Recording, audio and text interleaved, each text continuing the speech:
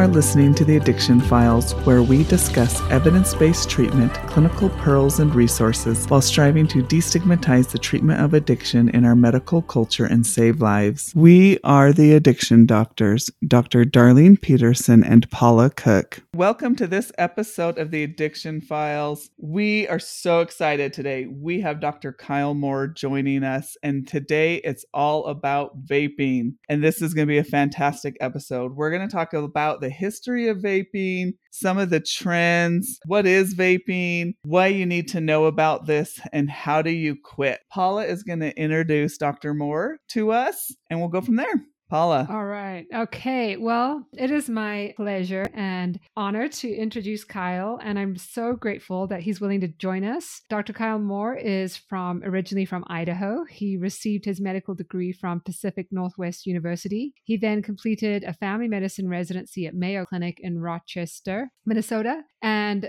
is that right, Minnesota? Is that yes. where you could tell I'm not from this country? I still claim cultural ignorance with some of the states. Okay, following residency, he completed a fellowship in addiction medicine at the University of Utah, and currently he lives in Helena, Montana with his wife and 3 kids, where he works as the director of addiction medicine and as a family physician for St. Peter's Health. He enjoys spending his spare time with family at church and trail running. I met Kyle when he was a fellow at the addiction medicine program at the University of Utah. And I'm not supposed to say that you have favorite fellows, but I just really, really loved working with Kyle. He came with such a dynamic energy to the program, and I just loved working with him. It was just an amazing year, an opportunity, and it was over in a flash, and then he was gone. And what's great about working with fellows is then they become your colleagues. And I'm so grateful that he was willing to join us from Montana to spread the word about this topic, which I know he's really passionate about. We'll move on and get on with it. So Kyle, tell us about vaping and why you're interested in it, and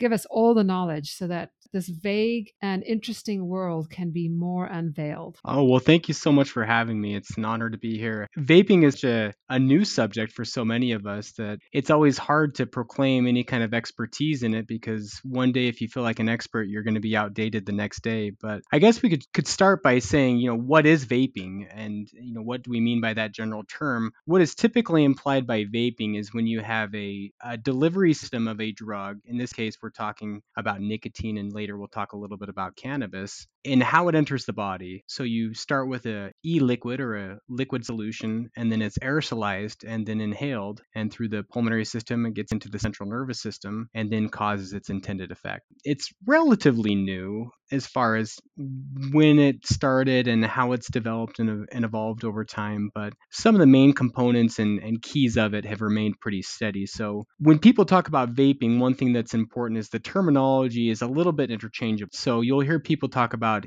e-cigarettes or electronic cigarettes, and people may even use the word juuling because that was one of the companies that made it popular. So they'll use that as a verb, as though we would say, I'm going to Xerox something. But the more formal definition in the medical literature is they're called electronic nicotine delivery systems, or ENDS. And so all those different terms can be used a little bit interchangeably, but the electronic nicotine delivery system tends to encompass all of them, whether it's an electronic cigarette that looks more like the flash drives that we're probably more familiar with, or the ones that you see that are a little bit larger that look like Game Boys or little cell phones. But it can be things like electronic pipes or e-hookahs. All of these devices have a similar structure in how they cause the aerosolation that you can then inhale. There's a metal coil, and it heats the liquid, and then it's inhaled through some type of closed system to get into the lungs. The juice itself is pretty homogeneous from some basic components of it. There's some nicotine in it, and the other components tend to be glycerin, propylene glycol, and some flavoring, and there may or may not be other components involved in it, but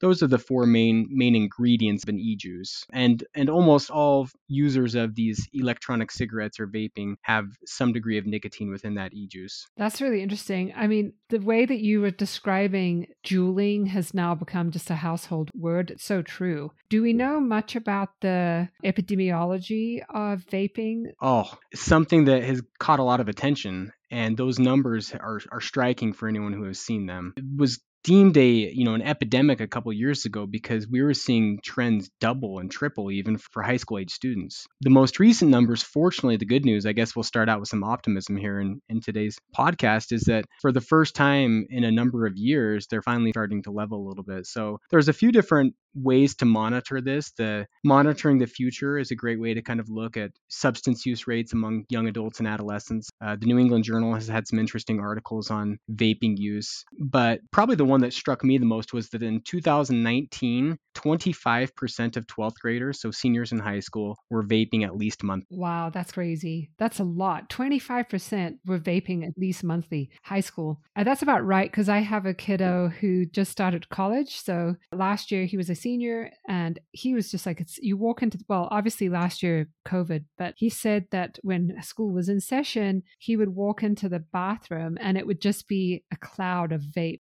smoke, basically. Every bathroom at a school. So it sounds about right. Yeah, definitely. And when I talk to my teenage and young adult patients, they share similar stories, and it's you can see it everywhere. If you go out and you'll see people vaping. It's not a secret anymore like it was a few years ago. And I think so that this brings up an interesting kind of a dilemma, and that is if 25% of high school students or seniors are vaping at least monthly, where does that bring us, or what does that show us about nicotine use relative to cigarette use? Because we were seeing a trend downward with cigarette use, right? Over the past, I don't know, what has it been, 10, 20 years? Yeah, And I think now, even a little longer. Yeah, so we were making a good headway with kind of with public health measures, actually not only nationally, but around the world, in a lot of developed countries especially. And now with this kind of the emergence of these devices, we're now seeing an uptick of nicotine use. Is that right? Would you say that's true? It is. And that's kind of the conundrum and the interesting part of the vaping phenomenon as well. And for context and history, something that can help us understand that a little bit is how these products came about, at least the most popular ones. And I guess I'll use Juul as the prime example. So the founders of Juul Laboratories, the two individuals were smokers, and they were looking for a way to stop smoking. And so they had this great idea that they were going to create this delivery system that decreased the carcinogens and the tar and everything like that. And so they developed the e-cigarette, and everything seemed to be going well. But problem and some of the accusations that they've had have been how they went about that. So they kind of made these proclamations of this being a substitution for smoking traditional cigarettes, which we're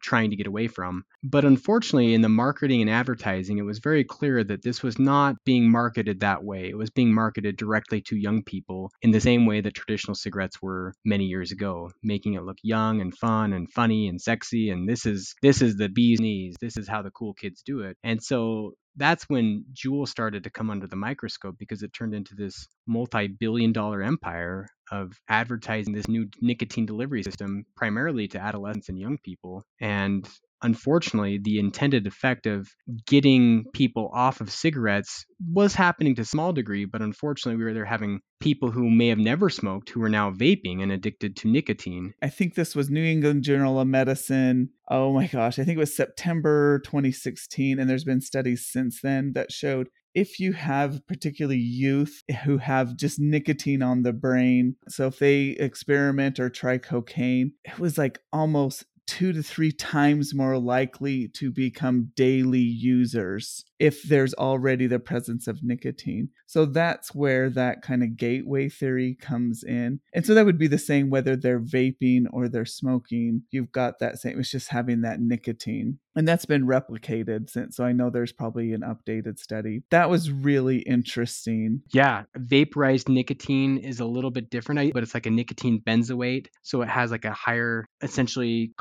not concentration, it has a greater affinity for the nicotine receptor. And you can get higher concentrations of nicotine in the blood system without getting the nauseating effects that you would get with nicotine. Because like if you smoke 3 packs of cigarettes, like, and you get that much nicotine really quick, like your body is going to react adversely if you're not used to that, and you're going to get kind of nauseated. But the nicotine delivery with the vaping is such that your body can overcome that a little bit, so you can get higher amounts of nicotine. Yeah, that's so true. And I remember the legislative kind of movement where some of these companies were banned from using certain flavorings because they were definitely considered targeted to younger population? Like, was it, and you'd probably know more about this than I would, but I think cotton candy, things like that, they were banned because they were deemed as targeting this younger population, and it was kind of considered unethical. Can you really imagine a 60-year-old man smoking, a pack or 2 packs a day, picking up snickerdoodle flavor and cotton candy? And this is the kind of the arguments we were having with some of the legislators, like, this is directly being advertised to kids. Like,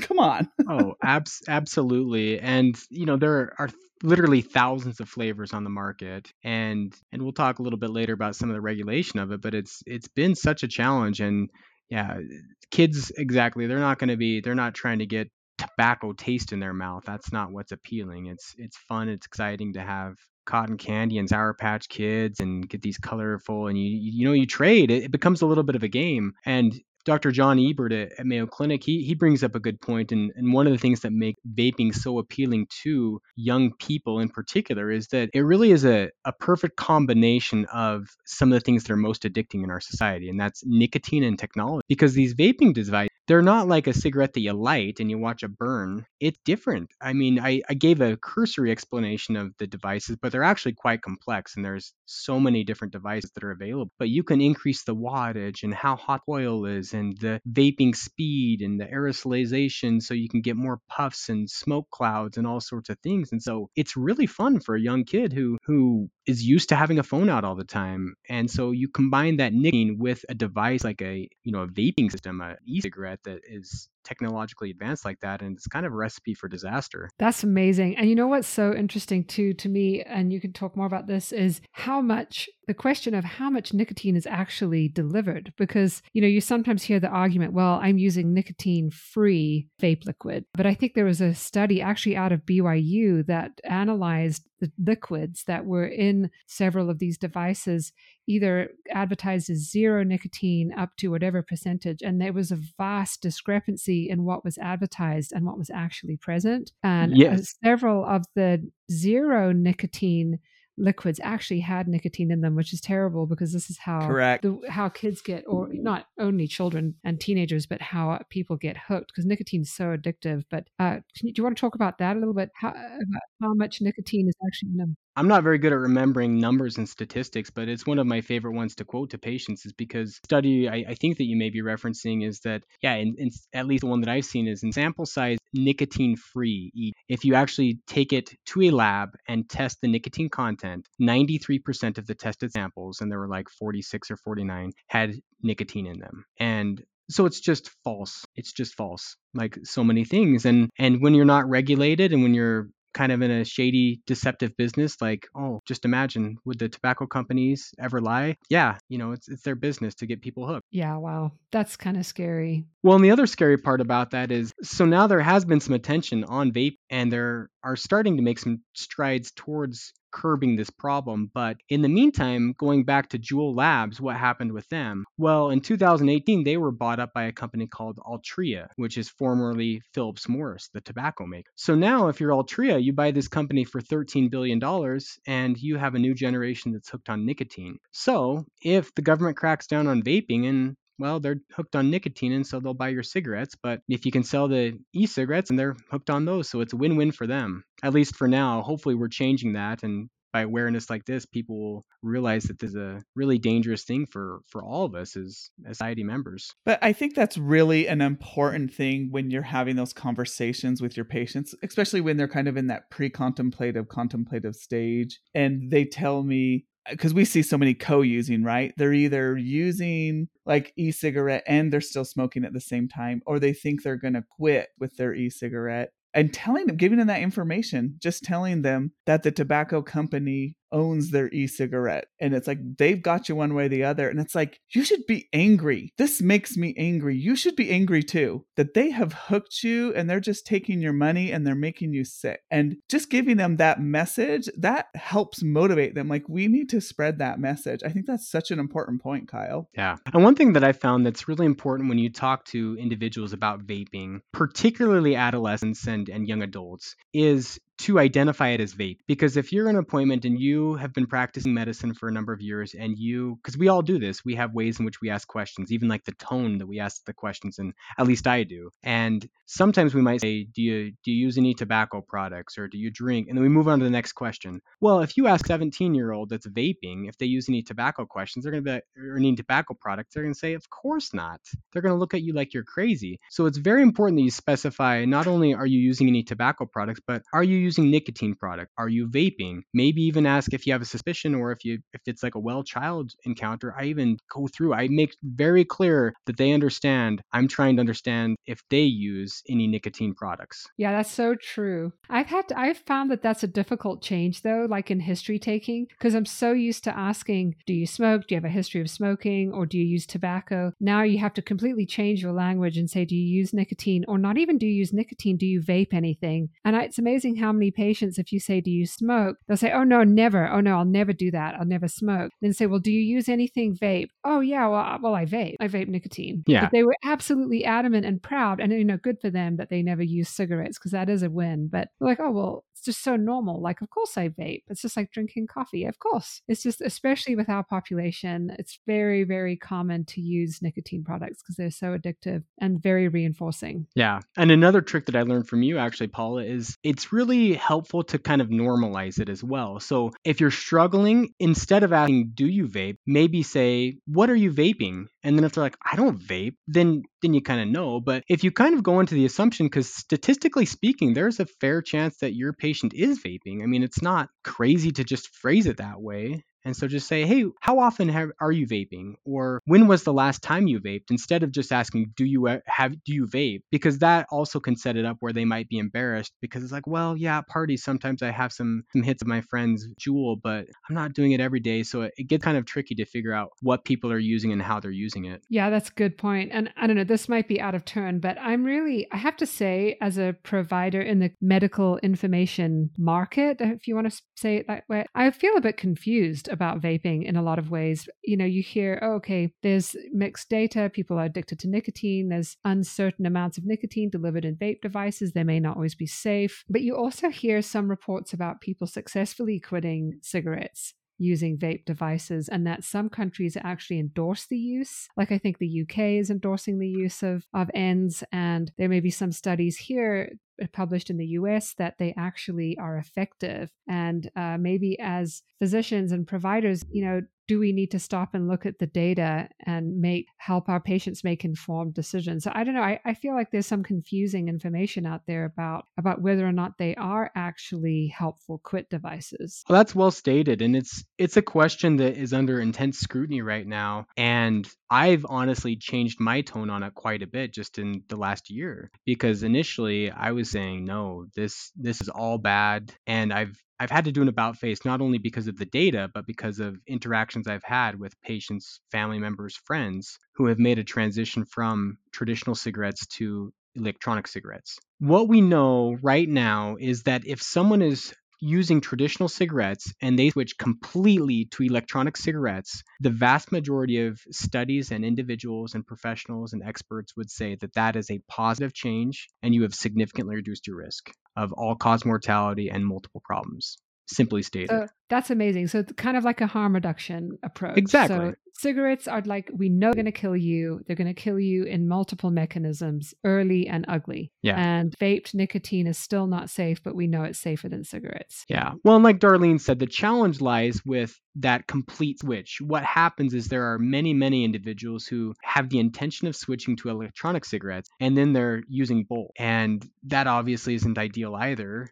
There is also something that we think about a little bit called the precautionary principle, meaning this is what the data that we have right now and what we think is true based upon the short decade of research that we have into this. Now, 40 years from now, if we find that the nickel in the metal coil that was being used in the ENDS device is carcinogenic when it's heated and it causes some type of lung cancer years down the road, then maybe we'll look back on this and we'll go to this podcast episode and be like, whoa, we had no idea what we were talking about. So I say that with a little bit of hesitancy and a little bit of waffling, but overall right now I'm comfortable saying that there is a harm reduction with e-cigarettes, but I'm very careful not to endorse them as the perfect tool for nicotine cessation. I think that's smart, especially when we have FDA approved nicotine replacement therapies that are, we know that they're not contaminated. We know that they don't have any environmental risk. And we know that they don't,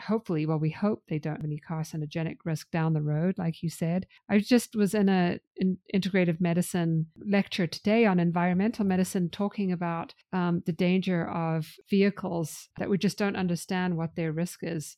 And I was wondering about these kinds of volatile liquids and the containers that they come in and heating them up, just exactly what you're saying. We just don't know the risk. That is something to consider. And also the danger of people who are using these initially who never smoked a cigarette and then who smoke cigarettes because they can no longer access this particular device. Right. So both can be true. And that's what is a little bit challenging in this topic, is that it's possible that it can be a good thing and a bad thing at the same time. It could be a good thing in that, hey, I have family members who were smoking cigarettes and they've transitioned to electronic cigarettes, and they say, I feel better. I have more energy. My breathing's better. And I'm on my way to not using any nicotine products. And there's also, the adolescent population in particular who maybe they would have never touched a cigarette and now they're addicted to nicotine through electronic cigarettes, or maybe they progressed to traditional cigarettes or other substances. And it's, in medicine, we can't really do those type of studies and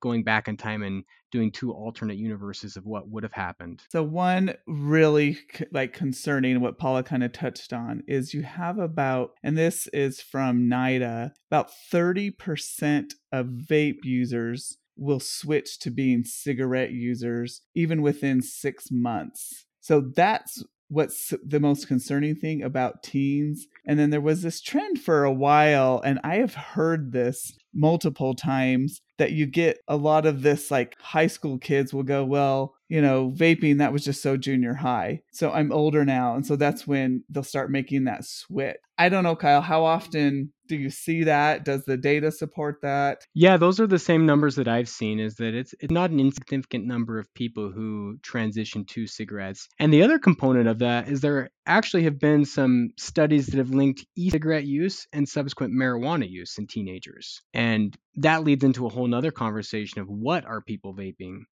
A few years ago when we talked about vaping, it was presumed to be nicotine. But today we have to wonder, well, is something else being vaped as well? The most common form of other substances is THC, or marijuana products, and that's colloquially known as dabbing, and that's increasing in popularity significantly as well. So that's another question that I ask young people is not only are you vaping, or what are you vaping, or or how often are you vaping, but what are you vaping? Vaping marijuana is very different than smoking marijuana or eating marijuana. So these dab concentrates can be very dangerous because the concentration of delta-9 tetrahydrocannabidiol, or the THC, the psychoactive component, is extremely high. In the marijuana of years past, the THC concentration may have been 10%. In some of these dabbing solutions or waxes, it can be as high as 90%.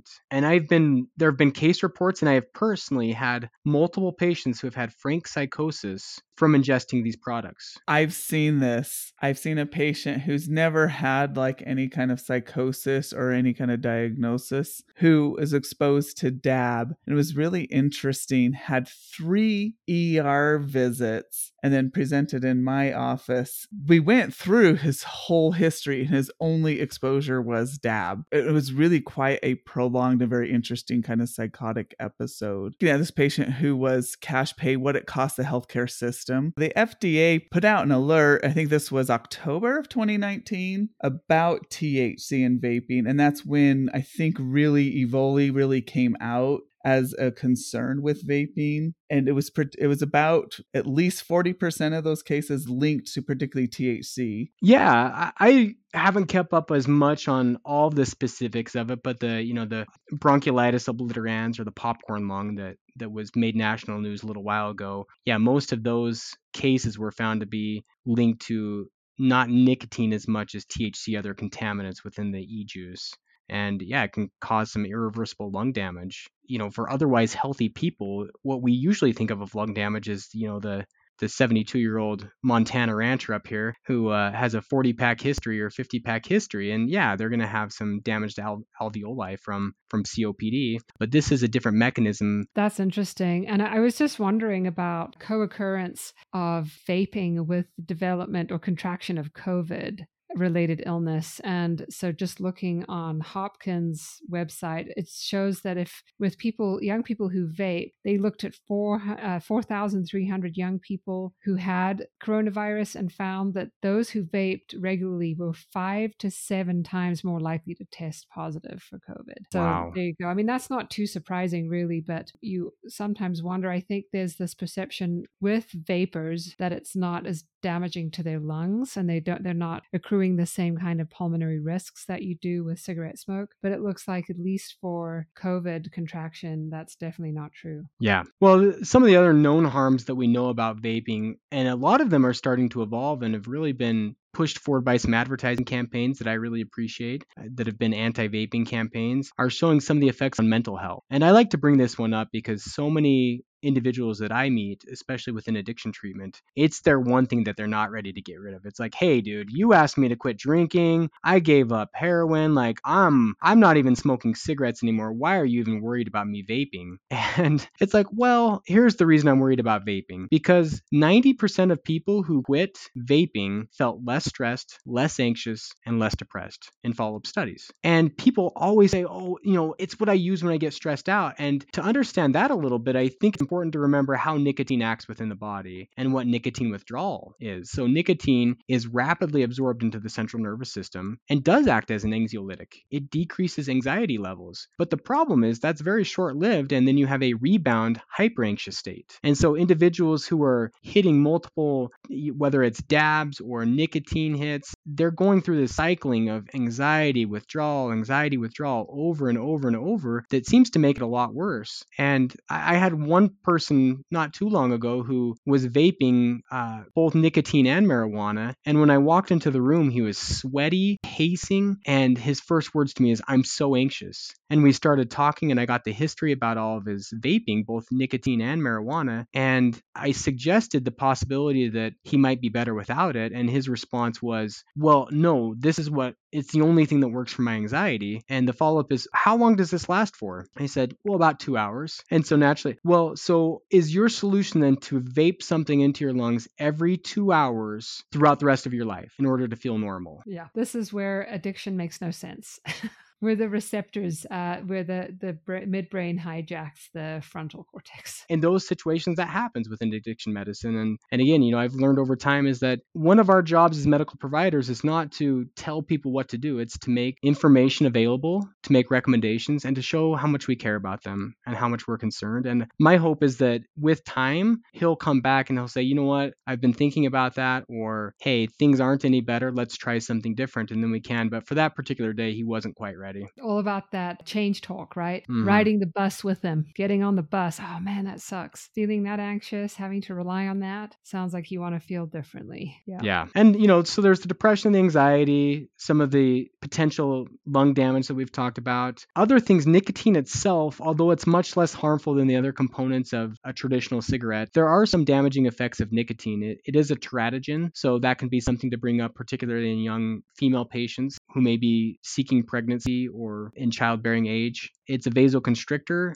and we may find out more information. Again, it took us a number of years before we knew how harmful cigarettes were, and it wasn't until the late 50s, early 60s when we were like, holy smokes, this is a little bit worse than we thought. And then attitudes and public policy and patient action started to change. Good point. Good to be aware of the actual risks too, right? Because it seems so innocuous, like we were saying. Well, and I think it's really important to discuss those risks with your patients. And so if you have someone who is motivated either to quit tobacco products or nicotine in general, to get off their vape device, what do you do for them, Kyle? Like, how do you guide them through that, and what kind of techniques do you have to help them get off? Well, anytime someone expresses any degree of interest, one of the most important things I think we can do is show genuine excitement. Because we talk about this, we spend so much time about this, and we know that tobacco-related illness kills so many people. It's, nearly 500,000 people per year. And so if someone is interested in quitting tobacco, nicotine, vaping, whatever it may be, show sincere excitement. excitement. We get busy, we get in the middle of our days, and sometimes we're like, oh yeah, that's good, and we just move on. But I try to make an intentional effort, not to be fake or phony,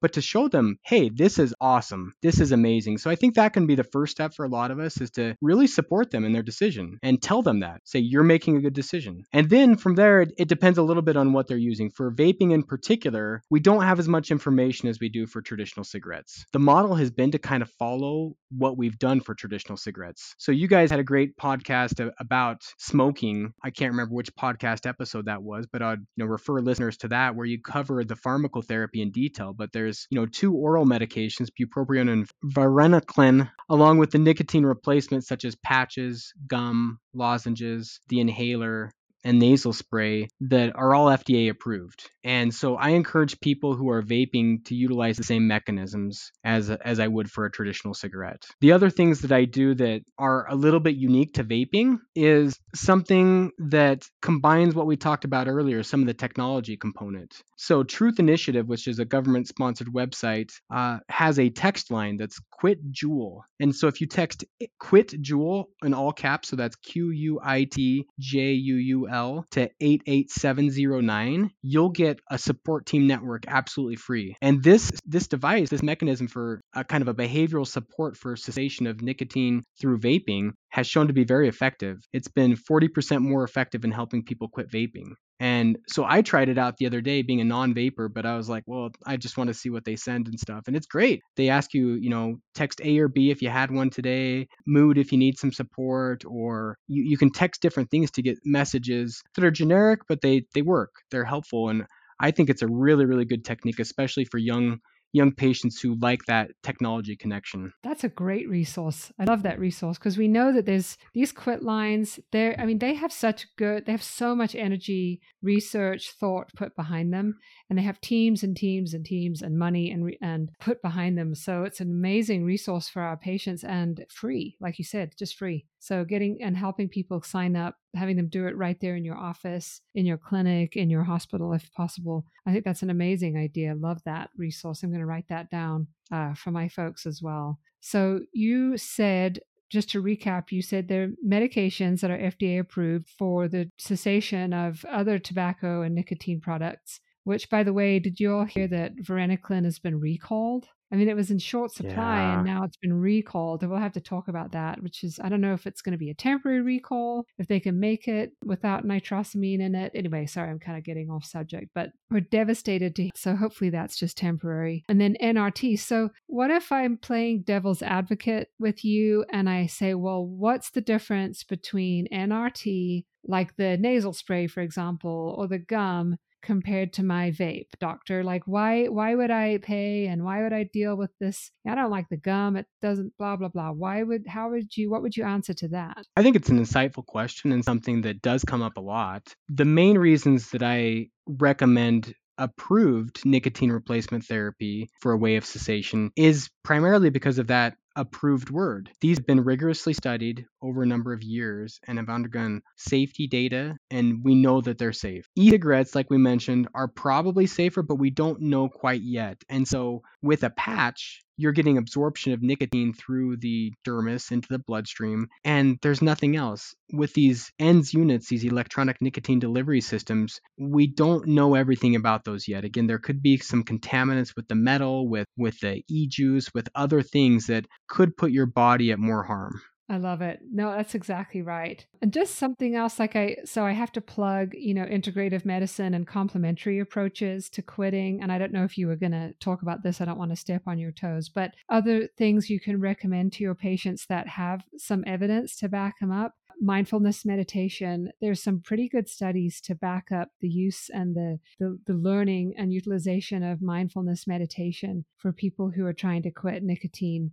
Again, like you said, we don't have direct studies for vape, but we do for cigarettes. So that would be something you could recommend. Hypnotherapy has some limited research. Depends on what you look at. Some studies didn't show that it's very effective. Some did. Yoga appears to increase the odds of successful smoking, abstinence, and nicotine use. and so does acupuncture. So those are some things that you can recommend. And I think people who are really motivated to quit nicotine, they're willing to do anything because it is very difficult to quit. It takes a lot of times to quit. And if people who are going from cigarettes to a nicotine device and then they're having a difficult time getting off of their vape device, you may need to dig deep and have more to offer them than one or two things. You want to be able to offer them, more than NRT, more than bupropion, more than varenicline. You may need to try a TCA or clonidine, which are second line agents. See about acupuncture if they're open to that. Talk to them about mindfulness meditation. Use kind of anything. Absolutely.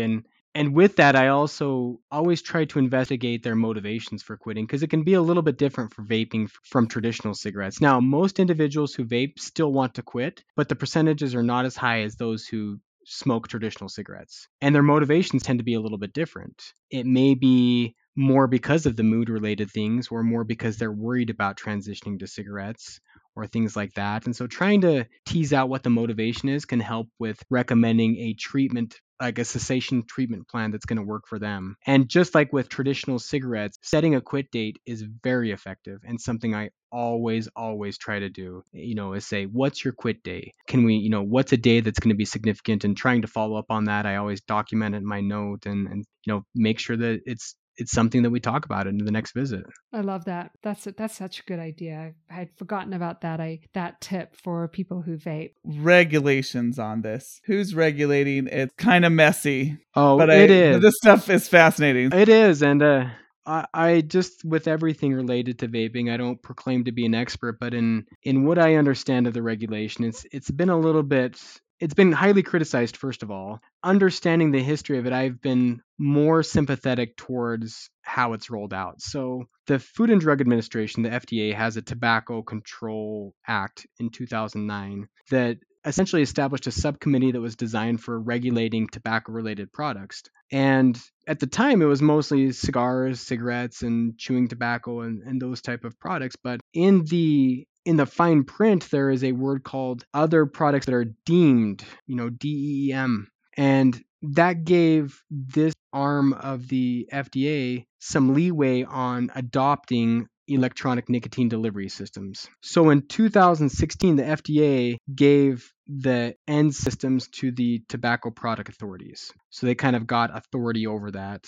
But it's really important in knowing what their function is. Unlike a medication that's used to treat blood pressure, they don't actually approve these products because they're products that are detrimental to health. And so they never approve any of these products. What they do is they authorize them. 16, when the FDA got approval to adopt the electronic nicotine delivery system, their job was to authorize these products, not to approve them, because we know they're not safe. It's not a medicine. It's just balancing the public health risks, essentially. And so with that, e-cigarettes were essentially on the market illegally for a number of years until recently. Last year, they said, okay, we need to make this more formal. And so they gave any manufacturer of an electronic nicotine delivery system had until September of 2020 to submit an application with safety data to the FDA to see if they could have approval of their nicotine delivery device. Well, as you can imagine, there's more than a couple of these. Juul is not the only one. So there were thousands of applications of different devices and delivery systems. And so they delayed the date on which that happened.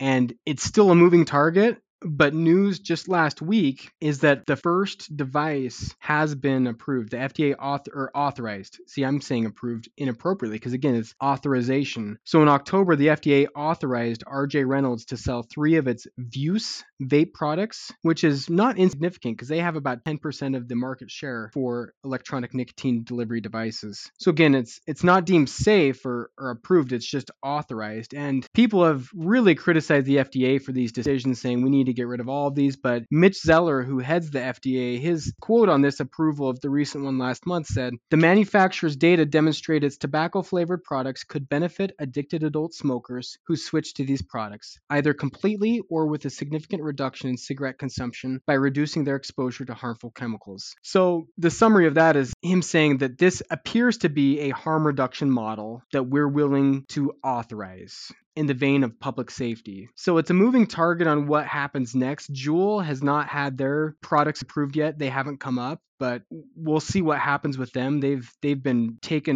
They've had some pretty harsh lawsuits against them, and they've been in the most scrutiny. So we'll see what happens with them. But overall, I anticipate that there will be some products that get authorized, and it will be so. I guess in summary, more to be seen on what happens with the FDA and how they authorize these products, and what companies will then do as a reactionary step to try to avoid the laws. Because again, they're pretty good at finding ways around what's regulated and what's not regulated. That's really fascinating. I think that's really interesting. It's so interesting. It's going to be an interesting landscape that forward into, right? And like you said, who knows what will happen in 30 years when we're old doctors and our younger students will be like, I can't believe you guys, recommended this or didn't recommend this, and we don't know what we don't know. But let's make this clear. We don't recommend it. We do not recommend vaping. We do not recommend smoking. So we don't. This is true.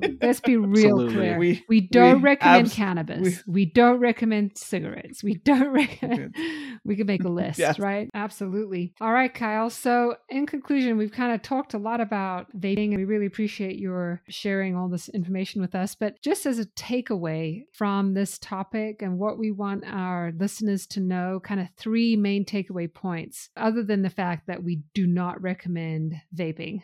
Yeah. What else? What do you want to leave us with? Well, I think the focus needs to be on youth and adolescents. Their brains are different. They're developing. Nicotine affects their brain a little bit different, and they are more likely to transition to traditional cigarettes. There's a percentage of people who would have never used traditional cigarettes that now will because of vaping. And so efforts need to really be focused on the youth population with this particular drug. And for reasons we've stated with technology and social norms, how we approach it is a little bit different. There's some similarities, but knowing that the developing brain and the technology exists, be creative in how you approach the conversations about it and the cessation techniques. So that's number 1. And the second one goes closely along with that you need to know how to ask the questions about vaping. It doesn't work to ask someone if they're a smoker, because people generally don't identify as smokers if they're exclusively vaping. And even some people who do a little bit of smoking and vaping may say no because they may vape more than they smoke. Get in the habit of asking the particular question, do you vape? Or do you juul? Or how much do you vape? Or how often? And also, what are you vaping? Are you vaping nicotine?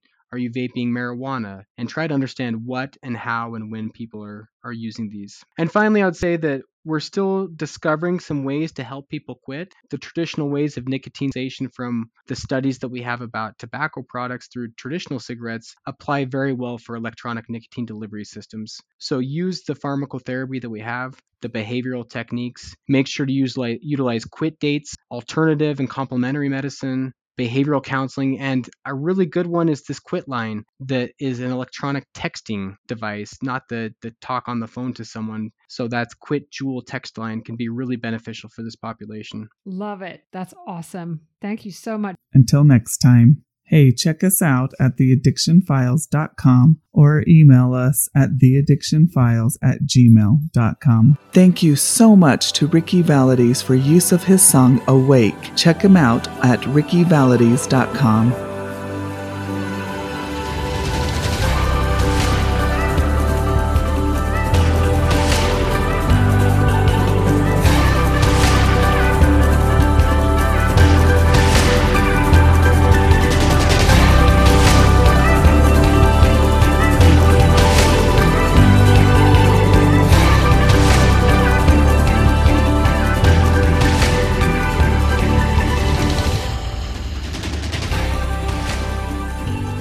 Podcasts are for entertainment and education purposes only. Hosts and guests are not responsible for any harm caused by information obtained from this source. As each person is unique, you're advised to seek the advice of your own healthcare professional to treat any medical conditions you may be having. Opinions expressed on this show are those of the Addiction Files and not of our respective employers.